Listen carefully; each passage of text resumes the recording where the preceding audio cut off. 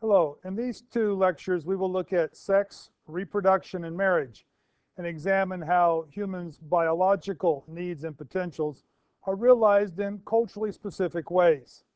Some of the specific things we'll look at include how do culture and reproductive tendencies interact? How does culture affect fertility? We'll also look at sex and sexuality. Comparing human sex patterns to animal sex patterns gives us an understanding of some of the unique aspects of human sexual behavior. And we will look at marriage, placing it in the broad context of human universals and its relationship to similar patterns of behavior that we find in animals that are called pair bonding. We'll see that these universal features of human life reflect some of the same basic aspects of adaptation that lead other animals to engage in pair bonding. We'll see that while human reproduction may be driven by biology, the ways in which humans organize their lives are very culturally specific and are always regulated by a variety of cultural rules. We'll look at these marriage rules, beginning with principles of endogamy, in-group marriage, and exogamy, out-group marriage, and look at how some human universals, or alleged universals, such as the incest taboo, provide certain kinds of adaptive functions in human culture. And we will look at some of the basic ways in which men and women unite to form marriages, and look at some of the primary combinations represented in the concepts of monogamy, polygamy, as well as concepts of group and same-sex marriages. Reproduction is a biological necessity for continuation of the species. And to understand what is uniquely human about reproduction, we need to look at it in the context of the behavior of other mammals and primates.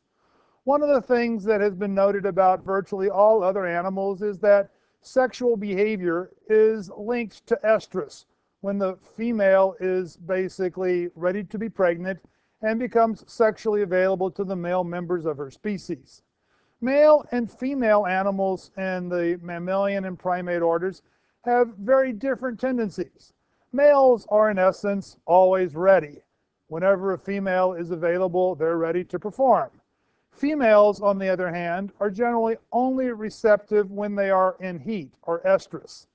While there are a few examples that suggest counter tendencies at times, this is some of the basic sex biases that exist in the animal species.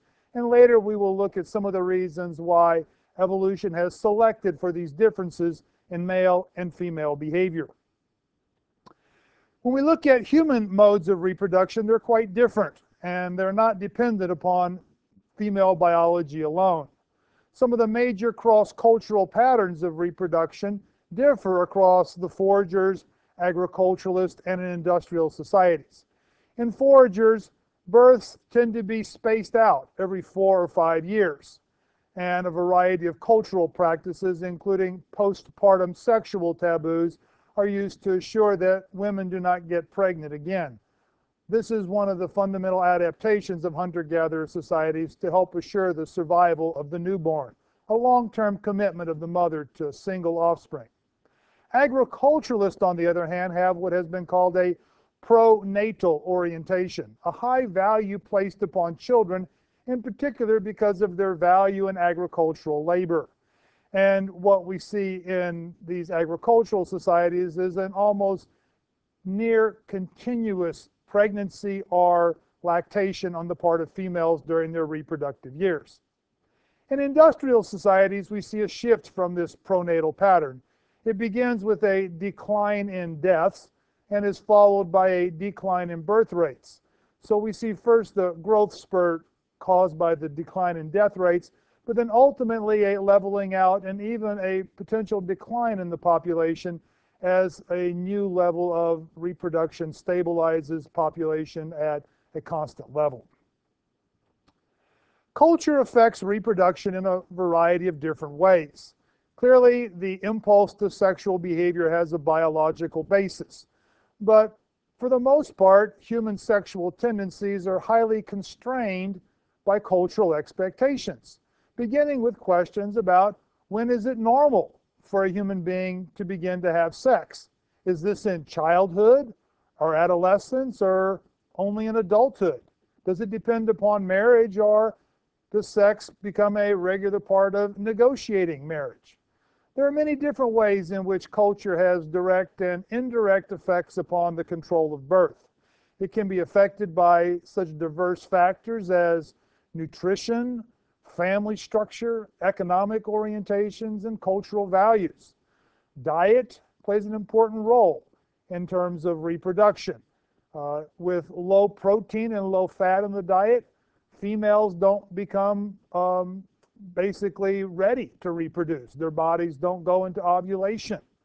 Work can affect how a culture shapes the reproductive strategies of its groups.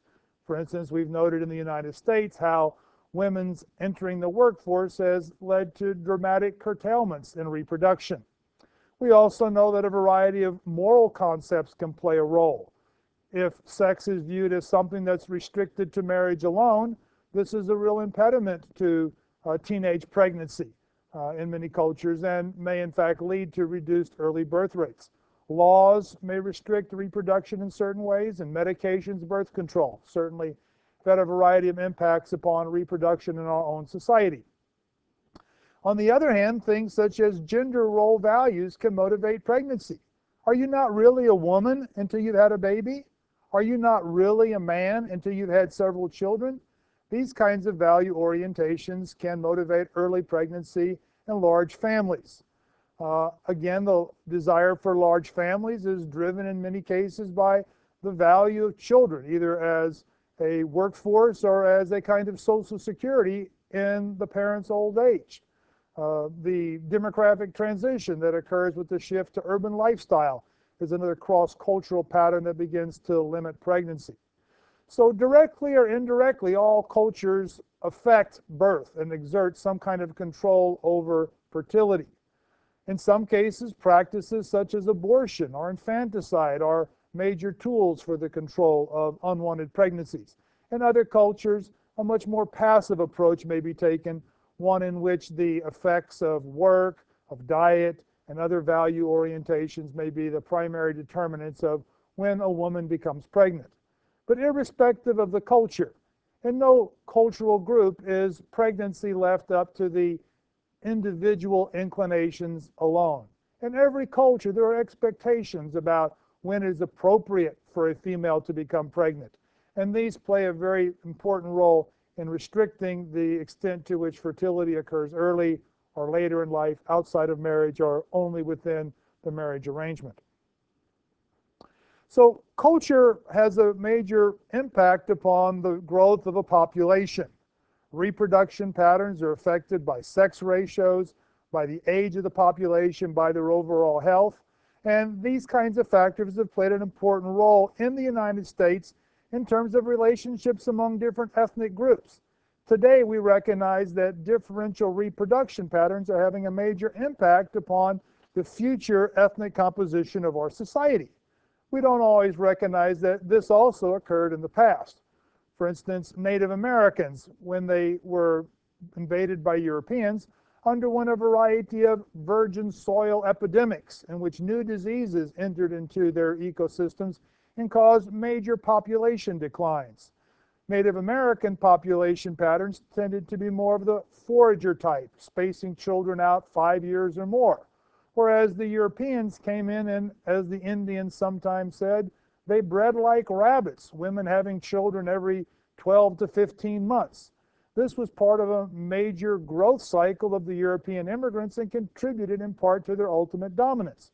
Of course, by the time that the United States industrialized and underwent an urban transition, then population growth rates began to fall and have approached a stability among European Americans. On the other hand, we see that there are new immigrant groups in American society, and these new immigrant groups are having much higher reproduction rates.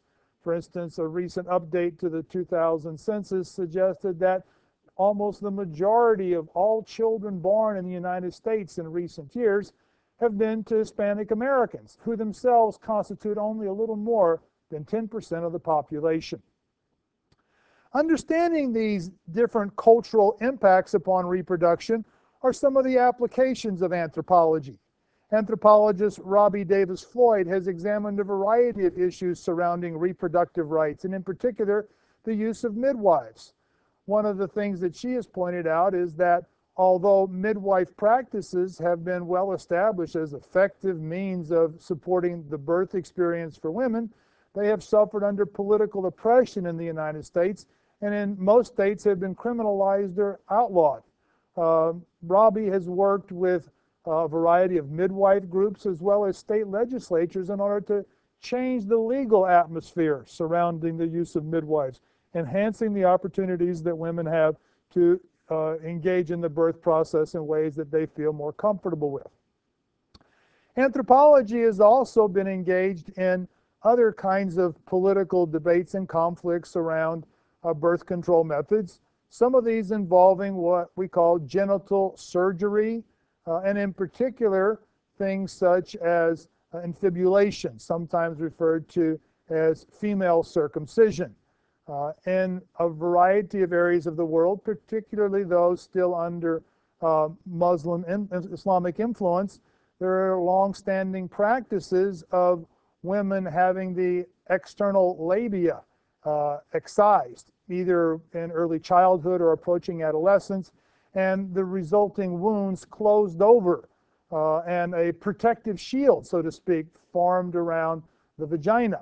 One of the explicit reasons for doing this is that it is thought to restrict female sexual desire, as well as to make intercourse less interesting. It's viewed as a kind of practice in which men manage to gain control over women and their sexuality.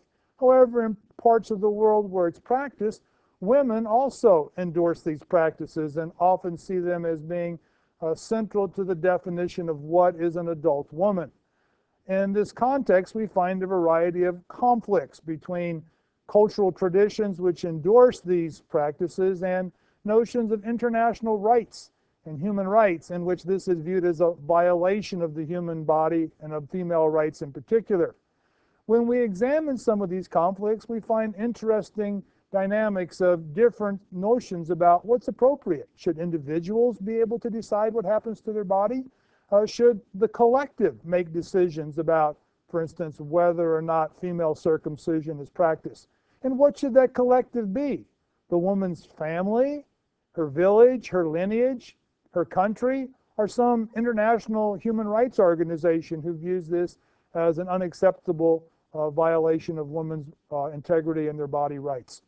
So anthropologists have engaged in some of these troublesome and problematic questions about how it is that cultures come to control fertility, sexuality, often using what some of us would view as very brutal methods of doing so.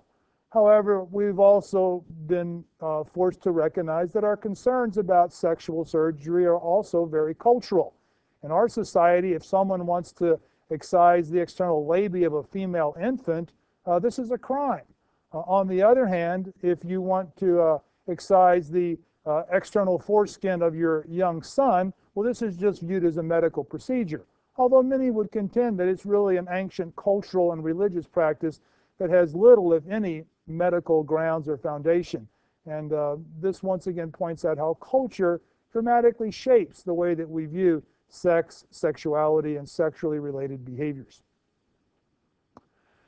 When we turn to sex and sexuality, humans stand in a relatively unique place in the animal kingdom.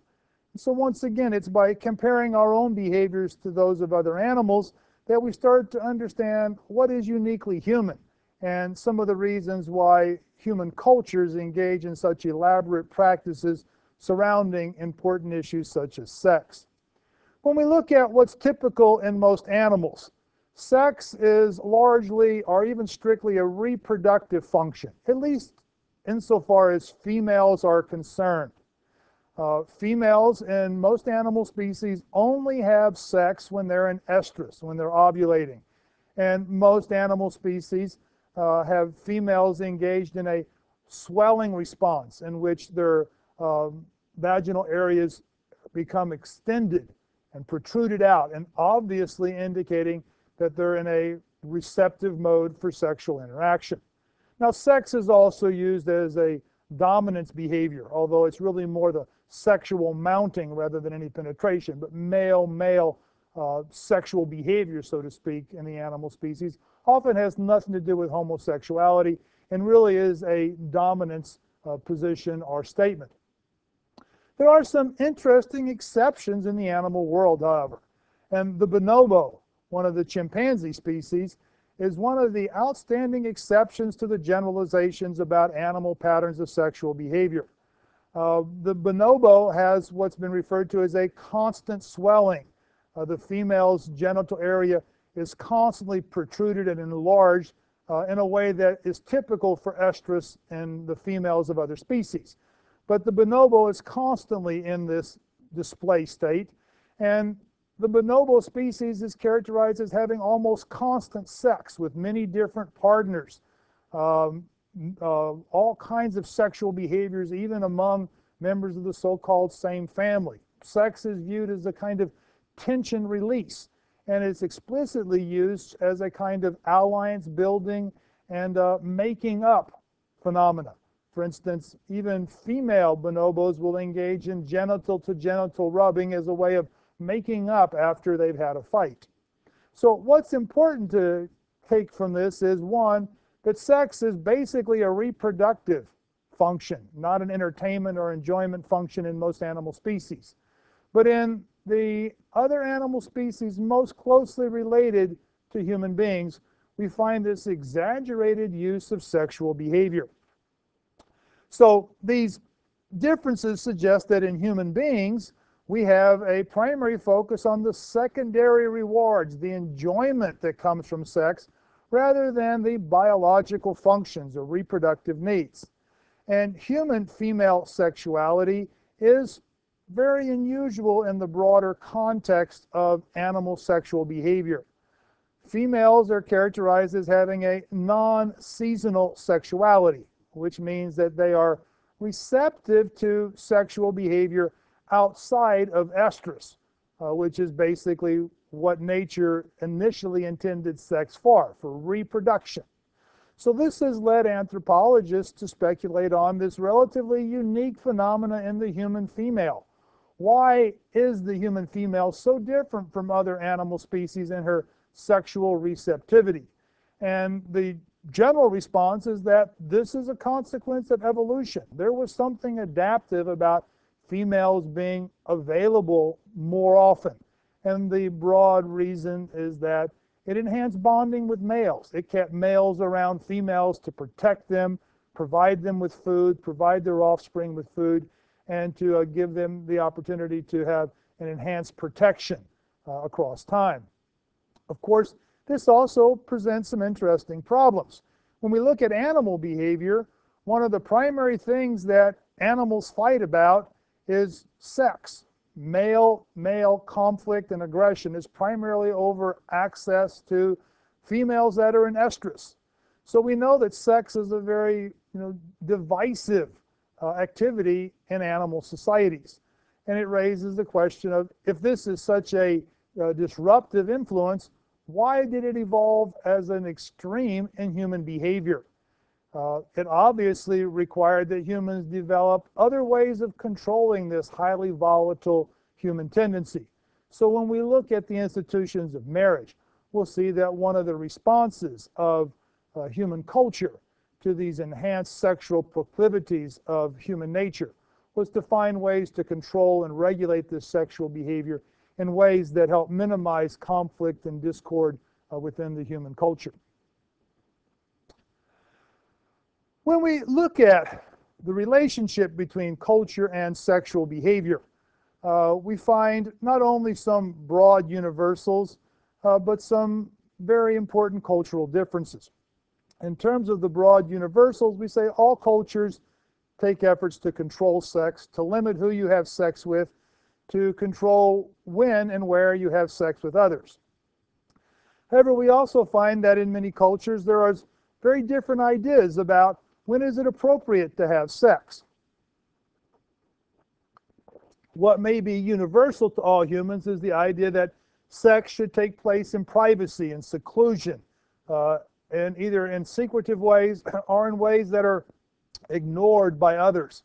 Perhaps you've laid in bed and pretended you're asleep while your roommate has sex with their significant other.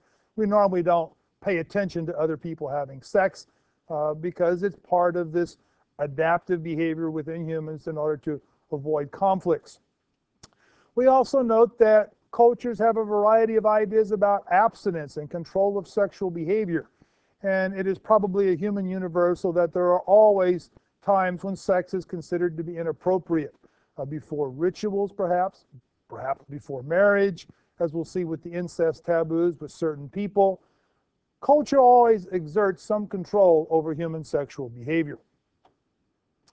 Premarital sex in cross-cultural perspectives also illustrates dramatic variations in how culture responds to this urge.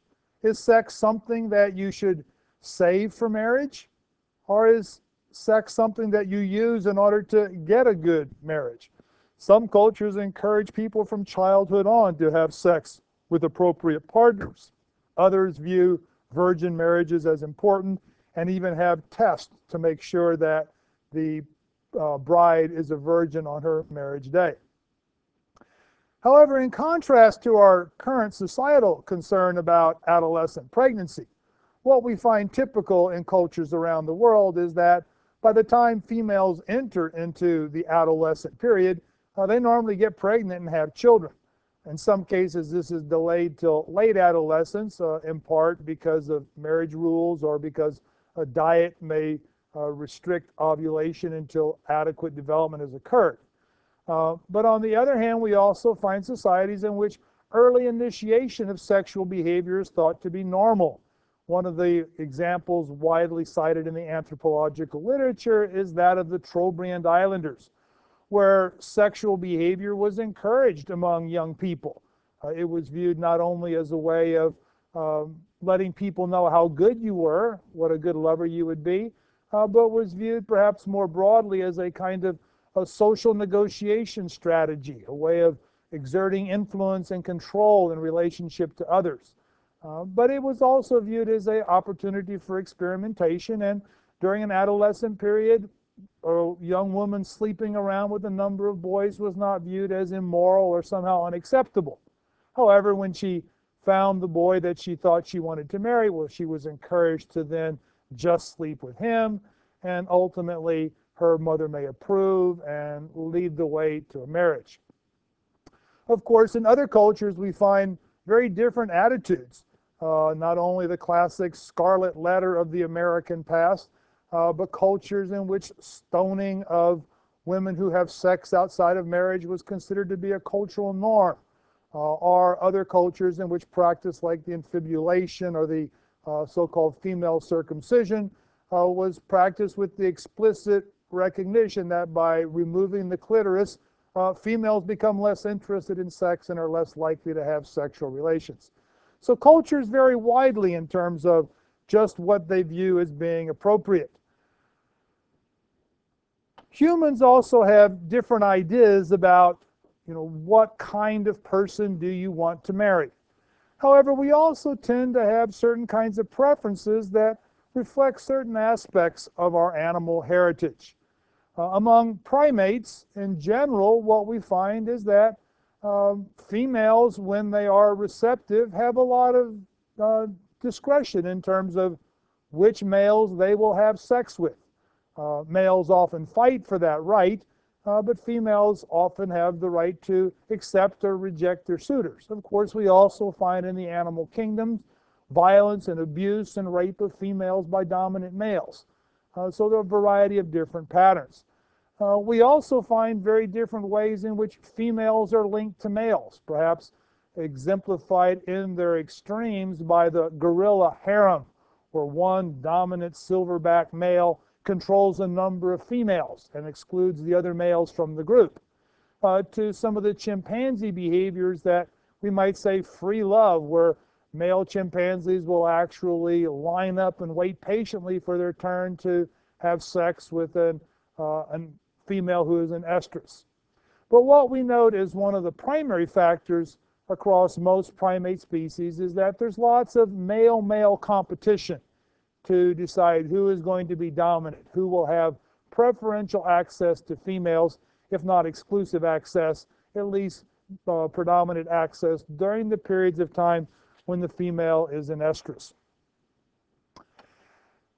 We find that there's also some cross-cultural patterns or preferences in humans in terms of what kind of mate do they want. In general, what we find cross-culturally is that males prefer younger females. If you're a guy, you might ask yourself, who would you rather date? A woman a couple years older than you or a woman a couple years younger than you? At your age, you may have a little ambivalence about it. But as men get older, they prefer younger females. And the contention is that this reflects the higher reproductive potential of younger females. They'll be able to produce offspring for more years and provide a greater opportunity for the male to pass their genes on to the next generation. Cross-culturally, there also tends to be a preference for women preferring older men as their spouses, particularly men with resources and higher status. We see this as part of a general set of differences in male and female reproductive patterns. Cross-culturally, males tend to be more promiscuous, and this is thought to reflect the fact that males have very little investment in terms of a pregnancy. They give up perhaps a few million sperm that they can quickly replace. Females, on the other hand, cross-culturally, are more likely to play hard to get, be more selective about reproduction. Why? Well, from a biological point of view, a female who gets pregnant now has a major commitment, not only of a 9-month pregnancy, but because of the mammalian bonding, she's likely to feel deeply tied to this infant for many years, if not most of her life. And so she gets both a physical and emotional investment as a potential outcome of sex. Males tend to be very concerned about controlling and keeping some kind of limitation on female behaviors, what's called mate hoarding, and particularly when females are in their estrus or reproductive periods. Once again, this is thought to reflect male investment. If you're going to be with this woman and take care of her for the rest of her life, you want to make sure that the offspring that she bears are your own and not somebody else's. So males become very concerned about the potential extramarital activities that females may engage in. Indeed, later we'll see that there are important cultural differences in terms of what males versus females are thought to do as acceptable extramarital behavior. So because of the importance of sexual behavior in the human species, we have a variety of different practices to restrict and control the sexual impulse. The famous psychologist Sigmund Freud thought that one of the basic functions of human society was to subordinate and control human drives, including sex. And that control of the sexual drive was one of the most important things that social institutions imposed on the individual. When we look at extramarital relations in cross-cultural perspective, we do, however, see that they are often quite frequent, that perhaps in more than half of the world cultures, it's widely admitted that extramarital sexual relations occur. From an evolutionary point of view, it's advantageous for both males and females to do this. Males spread their seed more widely. Females enhance their opportunity to bring superior genes from superior mates into their own descendants. However, we also see that there is a double standard here. It appears more likely that men than women have extramarital affairs, and there is in general a very powerful double standard that exists in cultures. In about half of world cultures, it's thought to be okay, at least among men, that males have extramarital affairs. However, very few cultures accept this for women. And in general, when women engage in these extramarital affairs, they are thought to be inappropriately engaged in behavior and are often punished quite severely for their extramarital activities. When we think about love and sex, we often view this as a result of a kind of romantic impulse. And romantic love is an important phenomena recognized in the vast majority, if not all, cultures of the world. However, in most cases, romantic love is not viewed as something that is the basis for marriage. In most cultures, romantic love is viewed as a kind of distraction from the more important social and economic bonds that are formed through marriages in most cultures known to anthropology. We do, however, recognize that this romantic love is very compelling. It leads people into very dangerous behaviors, leads us to powerful infatuations and obsessions, very strong attachments to other people, and even produces this ecstasy of love and the torment of love rejected. Why do humans have these powerful romantic dynamics? It's suggested that there may be biological bases for this, and that the whole romantic love phenomenon may have originated in a relatively unique human behavior, the face-to-face engagement in sexual activities. But this sense of being swept away romantically in love with someone else has been analyzed as something that reflects certain kinds of chemicals and hormones in our body. This feeling of being ecstatically in love and obsessed with somebody else has been linked to a particular chemical, phenylethylamine, which is an amphetamine-like substance, and other substances such as dopamine and norepinephrine, which function as pleasure drugs and stimulant drugs in our body. And these substances are thought to produce the lover's high, the giddy feeling, the silly grin that one gets being ecstatically in love with someone else. However, these are relatively short-lived effects, and most of them sort of end within a few years of a relationship. And this contributes to what has been recognized as the 4-year itch, where marriages often find difficulties after about 4 years. That ecstatic high of being in love with someone is no longer there. However, if relationships persist, they tend to be based upon a new set of chemical dynamics in our body.